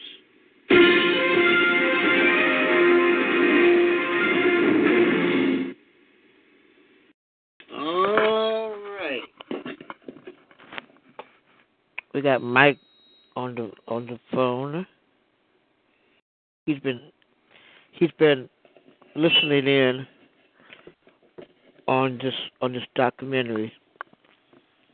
It's a mess. Thank you. Thank you for the information that you just presented on your program.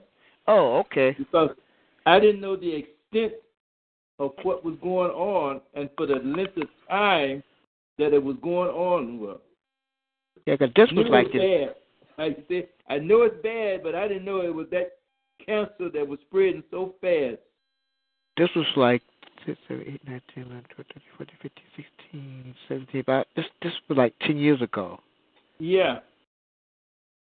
And can you imagine if it happened like 10 years ago?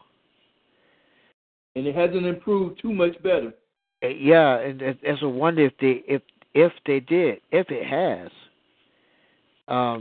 The way the school system, I still don't understand what did they do with all that money? In the pocket, what do you think?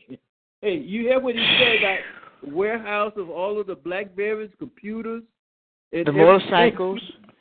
People writing their own checks. Come on, you know that. People stealing. They write their videotape, and they're stealing from the school system. That's a crying shame. A dirty crying shame. Here, the school system here don't play that. They're real strict. You got responsible adults like parents that we ain't buying this. Oh yeah. But see over there, an adult can go up and say, "Look at," just like the lady got fired, right? Right. Now she was doing good, and they fired her behind. You ain't coming. Yeah. I think she was there for only 18 months. That's all. And she was doing good. She was doing good. It was like a turnaround, and then I guess we're getting too good, so they had to. No, she was getting too close. To get too close, and it was like, off with your head. See ya. Hey, don't mess with my cookie jar. Okay. Well, that's just something I want to present because I heard so much about. When I saw this, I said I got to put this on Sunday. I appreciate you doing it too. Yeah. But our news and views. MSNBC host Joy Reid targets Chris with anti-gay comments in an old blog post. MSNBC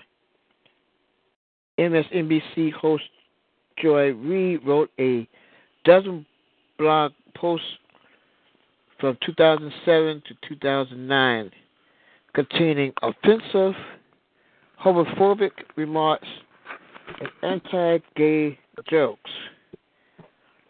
The old blog post unearthed by a Twitter user and reported by Meta-Right target former Governor Charlie Christie, whom Reid marked as Miss Charlie, for being gay and close and closet, even though there was never any proof that he was. The post fanned rumors of Chris' sexual orientation, and in his political opposition tried to tar him with gossip during the gubernatorship when he was a Republican. The controversial host apologized Sunday for the post. In short, she said, this is a little bit here. Quote, "The note is my apology to all who are disappointed by the content of blogs I wrote a decade ago, for which my choice of words and tone have legitimately been criticized." End quote.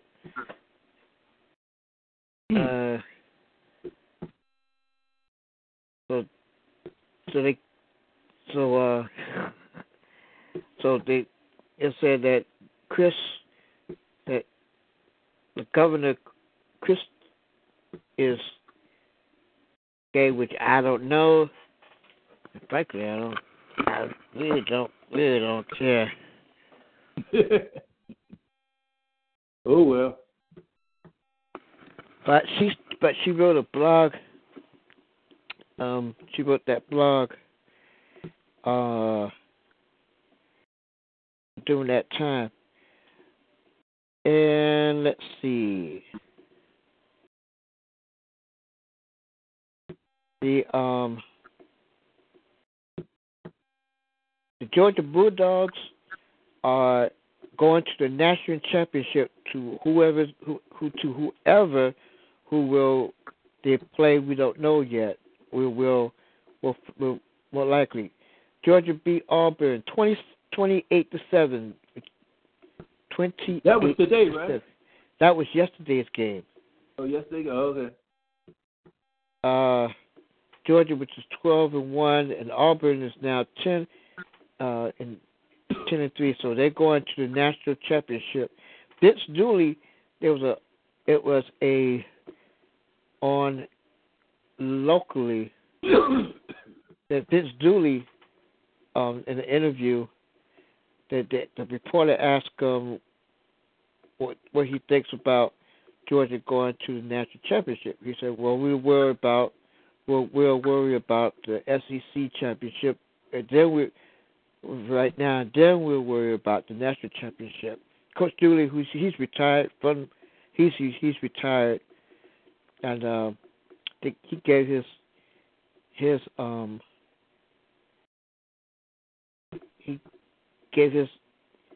not a prediction, but his thoughts on it, because he was there when he went to the national championship when Herschel Walker was playing at the time.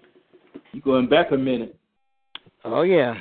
So this will be the first time in some time that Georgia finally going to the national championship. Man. Congratulations for all you Georgia guys. Yep. Met suspends famed conductor accused of molesting teenage for years in the 80s. Legendary conductor at the Metropolitan Opera, James Levine, has been accused of sexual abusing a teenager in Illinois for a period of several years in the 1980s. The Met said in a statement Sunday it is suspending Levine from all activities related to the Opera House while the allegations are being investigated, following multiple allegations of sexual misconduct committed by Mr. Levine that took place from the 1960s to the 1980s, including the earlier part of his conducting career at the Met. Met General Manager Pete Gelb said, while wait the results of the investigation based on new news reports, the Met has made the decision for now. Levine, who is now 74, was the music director at the Met for 4 decades. He has recently suffered a variety of health problems and retired from his headline role at the Met last year, but continues to conduct occasional performances. Officials at the Met were reported made aware of the allegations sometime in 2016. On Saturday, the Met said on Twitter that an investigation has been launched with the help of outside resources to evaluate the veracity of the claims. We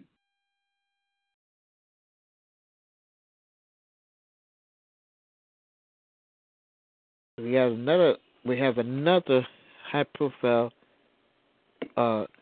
individual who has been involved in some freaky stuff. Who was that?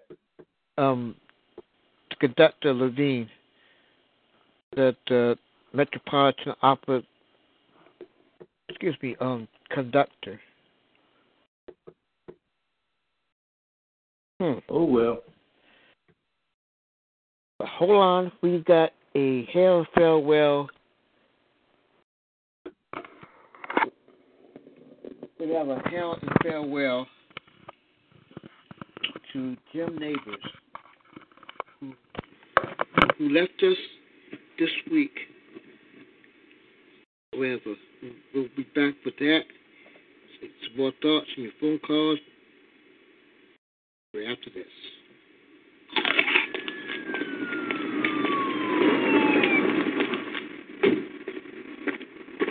License and registration. But I'm walking. Do you want to upset an officer of the law? No, sir. Good. I pulled you over today for littering. I didn't litter. Wow. That's what they all say. Unfortunately, I saw you drop a pair of thunder thighs a few blocks back. Probably happened as you were biting into that apple you're holding. How'd you know they're my thunder thighs? Well, my young friend, I'd like to say 2 years, and the police academy helped figure it out. But between us, it was smallstep.gov. Smallstep.gov? Yep, Rooney. It's this site with tons of easy ways to lose weight. Some steps are so easy, people don't realize they're doing them. Like you taking small step number 83, snack on fruits. Go to smallstep.gov, you'll see. You can drive off now. I'm still walking. Take a small step to get healthy at smallstep.gov. A public service announcement brought to you by the U.S. Department of Health and Human Services and the Ad Council. Will music make your child smarter? Find out next on today's Creation Moment. And now, here's our Creation Moment host, Ian Taylor. Scientists have shown that the so-called Mozart effect of music in young children is just a myth. This popular idea said that exposing young children to classical music improves their ability in non-verbal tasks. Nevertheless, researchers did find a more interesting effect of classical music on students. At the beginning of the school year, researchers from the University of Toronto randomly assigned 132 first graders into one of 4 groups. Some received piano or drama lessons, while others took chess lessons or joined science programs. At the end of the school year, the students' IQs were evaluated. Those who had taken piano lessons showed a 7-point increase in IQ. Those involved in the other programs showed only a 4.25-point increase in IQ. Researchers believe that the focused attention that learning music requires for extended periods is a major factor in the greater increase of IQ among the music students. They also suggest that the memorization required in a musical education also helps IQ. Further research into these and other factors will be the subject of long-term study. Music is a gift from God, and the study of music has traditionally been considered an essential element of a good education. Modern research is showing us that this traditional approach to music has more wisdom than is offered by a purely materialistic approach to education. For a free copy of our Creation Resource Catalog, visit our website at creationmoments.com or call us toll-free at 1-800-42-BIBLE. And be sure to join us next time for another Creation Moment, proclaiming evidence of God's truth. You're listening to the Jam Radio Network with Minister Kenneth Jenkins.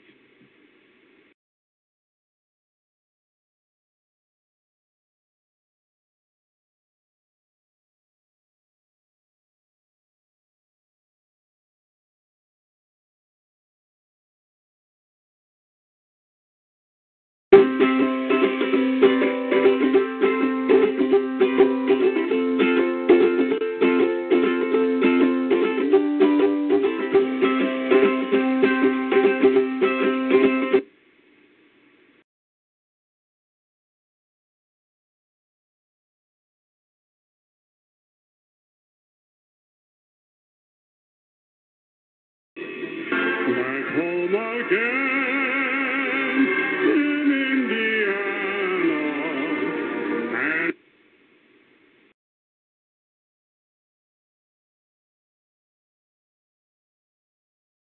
It seems that I can see.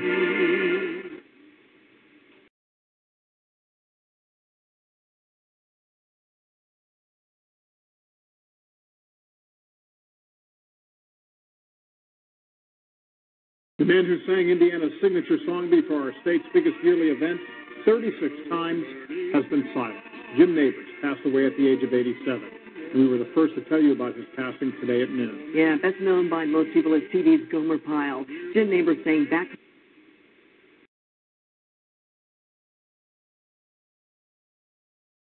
home in Indiana at the Indianapolis 500 between 1972 and 2014. His longtime partner says he died peacefully overnight at their home in Hawaii. Though Nabors touched the hearts of Hoosiers, he spent his later years in Hawaii. Our sports director, Dave Calabro, visited Nabors there on 3 separate occasions as Nabors reflected on his life, his career, and how he wanted to be remembered.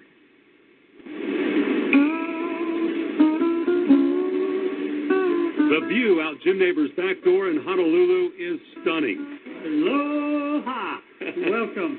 Good to see you, Jim Nabors. It's good to see you. This is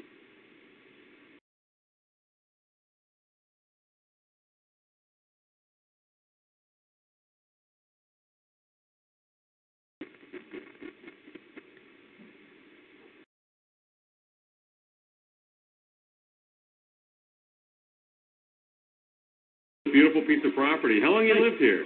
I've been here about 37, 38 years, and, well, you know, right now it took a lot of gollies to pay for this sucker.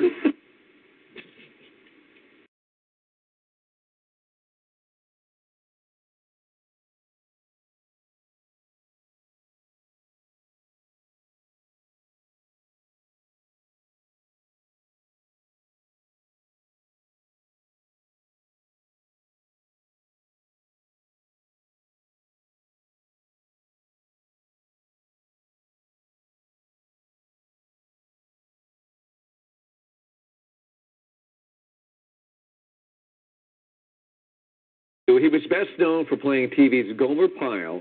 This morning, after a year of declining health, Jim Nabors died peacefully at his home in Hawaii with his husband by his side. Nabors was 87 years old, and for a look back on his life and career, we turn now to entertainment guru George Pinocchio. Okay, thank you. As a young man, Jim Nabors brought his southern charm from Alabama to Hollywood, hoping to become a singer, and in time, he would. But Andy Griffith helped give him the greatest detour of his career. Howdy, Gomer. Hi, Andy. Andy Griffith chose Jim Nabors to play the lovable, innocent Gomer Pyle on his self-titled sitcom after hearing him perform at a local nightclub. It was one of those magic...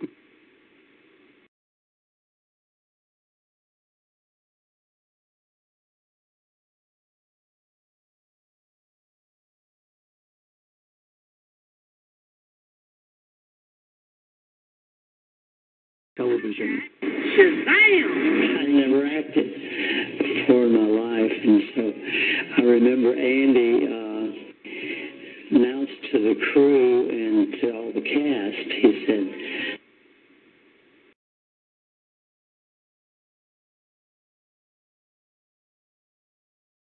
now listen, he said, everybody here, he said, this here's Jim Nabors. He said, this is his first time to do this. He doesn't know what he's doing. So all you help him out as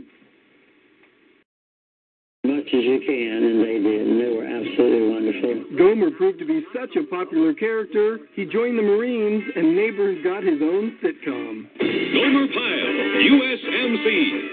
Gomer was, everybody thought he was stupid, but he really wasn't. He just wanted to see the goodness in everybody. Sir, I hope you don't mind my saying so, but I just can't get over it. I come here month after month, and you give me all this money for something I just love doing. After Gomer Pyle, Nabors had 2 variety TV shows and found success singing, releasing more than 24 albums along the way.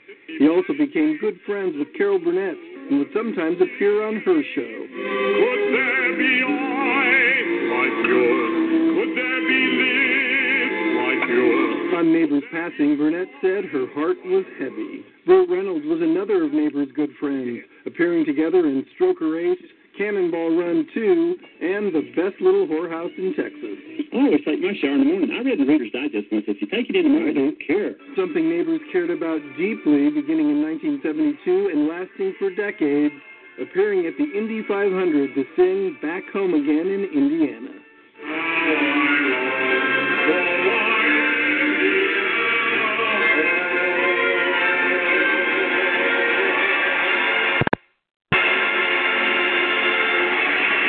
Ladies and gentlemen, Jim Neighbors. Neighbors considered appearing at the Indy 500 a really big deal, one saying, "It just thrills you to your bones." His husband, Stan Cadwallader, said, "Everybody knows he was a wonderful man."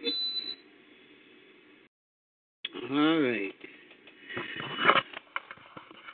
Jim Neighbors, who we lost this week, he was 87 years old.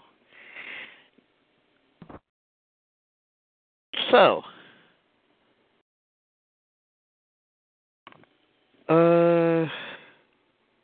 Mike. Yes, sir. I saw your. I didn't finish looking at it, but your clip. I didn't get a chance to finish looking at it. Well, go back and look at it and finish looking at it. But I got your message about it. Huh? I got your message that about the clip that you sent the clip. I got the message. I didn't get a chance to look at it. Okay. Well, not yet. It's on. In fact, I'm going to look at it again when we get off. Yeah. I gotta. Let's see. So you're gonna be doing this. How often you gonna be doing the Facebook? Well, I'm gonna try to do it every Saturday. Okay. Now, until first of the year, which is at another 3 weeks to go. Yeah, just about. All right, and after that, I don't know. All depends on what the Lord say and how the people are reacting to it. Yeah. You know what I mean? So I'm trying to create a course out of doing a relationship or having a relationship. Okay, that sounds good. Okay. Well, you know how they go. Yeah. Hey, look here. Anyway, let me go ahead and finish cleaning up this kitchen. But I really appreciate the program tonight about the Detroit school system. That was very, very valuable. It was, and it's needed. You know what I mean? Oh yeah. Don't make no sense at all. It's almost as bad. You know what? It's almost as bad as talking about hunger in America. Now, that's a subject matter that should not even be brought up. No such thing. There's no such thing as people being hungry in America. You know what I mean? Yeah. It's gonna be all right. So. Yeah.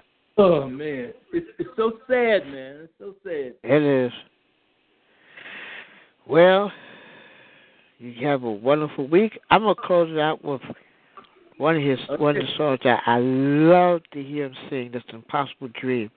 This is coming from the TV series. I gotta download it and I play it every now and then. It's a wonderful song. I love playing it and I love to listen to him on there. So I'm gonna close out with this song by Jim Neighbors.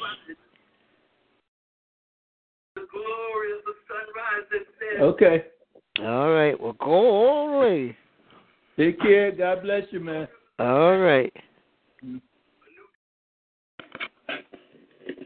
Here's the team of Nation Talk, and that's interviews or talk show. Generated Productions, Sodair.com, and sponsors. This has been Nation Talk, a public affairs program, public affairs and news program that airs Sunday nights at 8 p.m. Eastern Time. Be sure to join me every Sunday for another Nation Talk here on Talk Show Jam Radio. Nation Talk is produced by Jam Radio Productions presentation. I'm going to close out appropriately.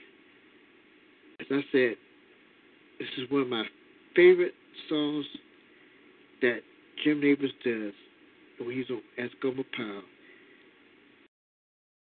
It's like one of my favorites, one of the three songs I like to hear him sing. But this one, I like to hear him sing a lot. And that's Possible Dream. Good night. God bless you. And have a wonderful, wonderful week. Safe and wonderful week.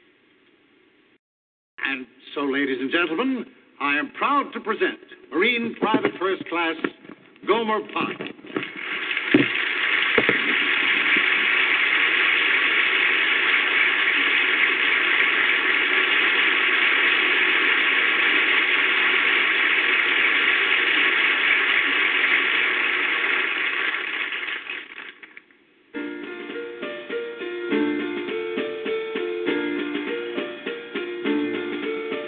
To dream the impossible dream, to fight the unbeatable foe, to bear with unbearable sorrow, to run where the brave dare not go.